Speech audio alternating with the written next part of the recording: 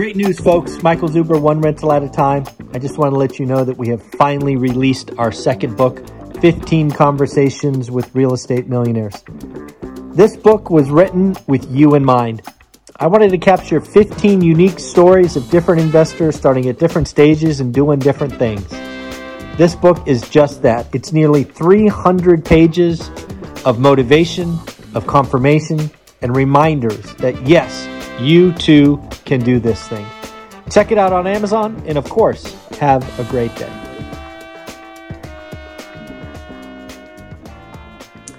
Good afternoon, everyone. How you doing today? Michael Zuber, One Rental at a Time. And I don't normally do live streams Sunday afternoon, but in preparation for our discussion tomorrow, which is the daily financial news, I came across an article that I did not want to wait until tomorrow. So apparently, Robert Shiller, part of the Case-Shiller Index, and someone who's often paraded around on TV to talk about real estate. He is an economist, and he is out on the airwaves this weekend saying things like housing is going to see big declines in the years to come. He is essentially giving ammunition to the folks that are calling for a crash. So what I thought we would do is I would take the three things that Robert Shiller says are pointing to price declines. I thought we would talk about them, acknowledge them, and then frankly, highlight what I think, where I think he's wrong, where I think he is missing some pretty significant things. So first off, there should be no surprise if you follow this channel, One Rental at a Time. The number one reason housing is going higher is because of interest rates.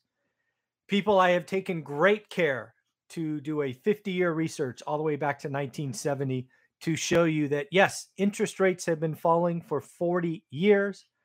And because interest rates fell, housing was actually, at least on a payment basis, more affordable in 2020 than it was in 2006. In 2006, 2007 is the era that most people point at is, hey, 2020 is higher than 06. Something has to be wrong. So as I've said many times, this is an interest rate, but more importantly, a payment discussion. And he is absolutely right. Given the low interest rates, if interest rates shot up higher, they went to 4, 5, or heaven forbid, 6%, real estate would slow down. And I would agree. In many markets, you would probably see price declines. However, how many of you seriously think we can have 6% 30-year mortgage rates? I mean, really.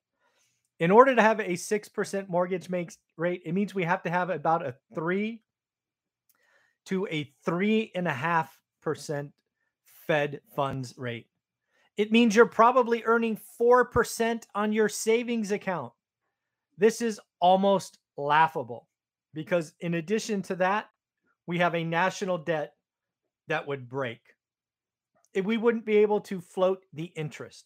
The only reason our national debt appears doable is because of interest rates. So while I agree the story is interest rate driven, spot on, I believe Robert is incorrectly indicating how high rates might go. But I will agree. If the 30-year rate goes to 6%, so it doubles, we could have a problem. Do you really see it going that high? I see the 30-year interest rate kind of plateauing around 4% over the next year to year and a half. We'll see where it goes, but that's point number one. Point number two, fear of missing out, FOMO.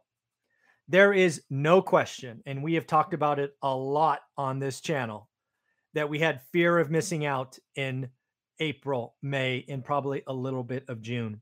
Inventory was so low that junk was selling for retail prices.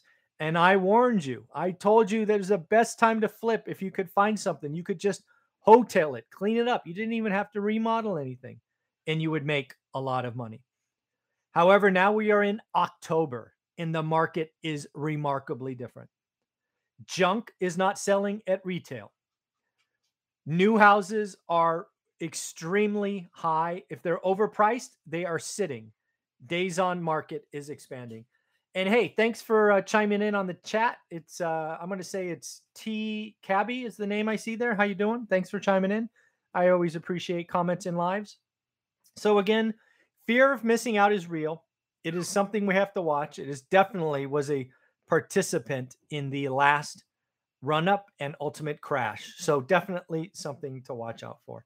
And then lastly, Robert is talking about consumer psychology. Robert is talking about consumer psychology being pro housing today, but he expects it to be negative in the future. And he just says that without explanation. I don't know what he's going for, but I'm guessing he's trying to point out when housing cracks, everybody else runs. I think that's what he's pointing out, but again, I am guessing. Okay, well, Robert, I think you're wrong. The setup this time is nothing like last time. First and foremost, not only is today interest rate driven, it is also supply driven. Robert, we have had 1 million available homes on the market for seemingly a year now. We should be much closer to 3 million. The last month that was reported, we didn't even go up, we went down. We had a peak of 1.3 million available listings. And in the last month that was reported, we went down again to 1.28 million homes. Second, you have to realize that we have had a generation change. The real estate crash of yesteryear was not built on a generational change. What do I mean by that? If you look at housing and have any experience in housing, you know that first-time home buyers, the average age of a first-time home buyer is 31. Right now, we have more people turning 31 than we have ever had before. The millennial generation is bigger than any generation we've had, and they are turning 31 in record numbers.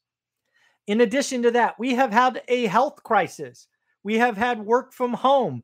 Shoot, PwC, a big four accounting firm, just told 40,000 employees work from anywhere that you want. And if your employer says work from anywhere, do you move to New York or California, ridiculously expensive places, or do you go to the South or Midwest? People are making life choices, and these life choices moves mean that certain markets in the country are going to have outsized demand, and the supply is rather fixed. For example, why has Boise, Idaho exhibited bubble-like behavior? And I do think Boise is a bubble. It's because a very small percentage of a big state like California, like Washington, like Oregon said, I'm getting out of here. I'm going east. And a lot of people picked Boise.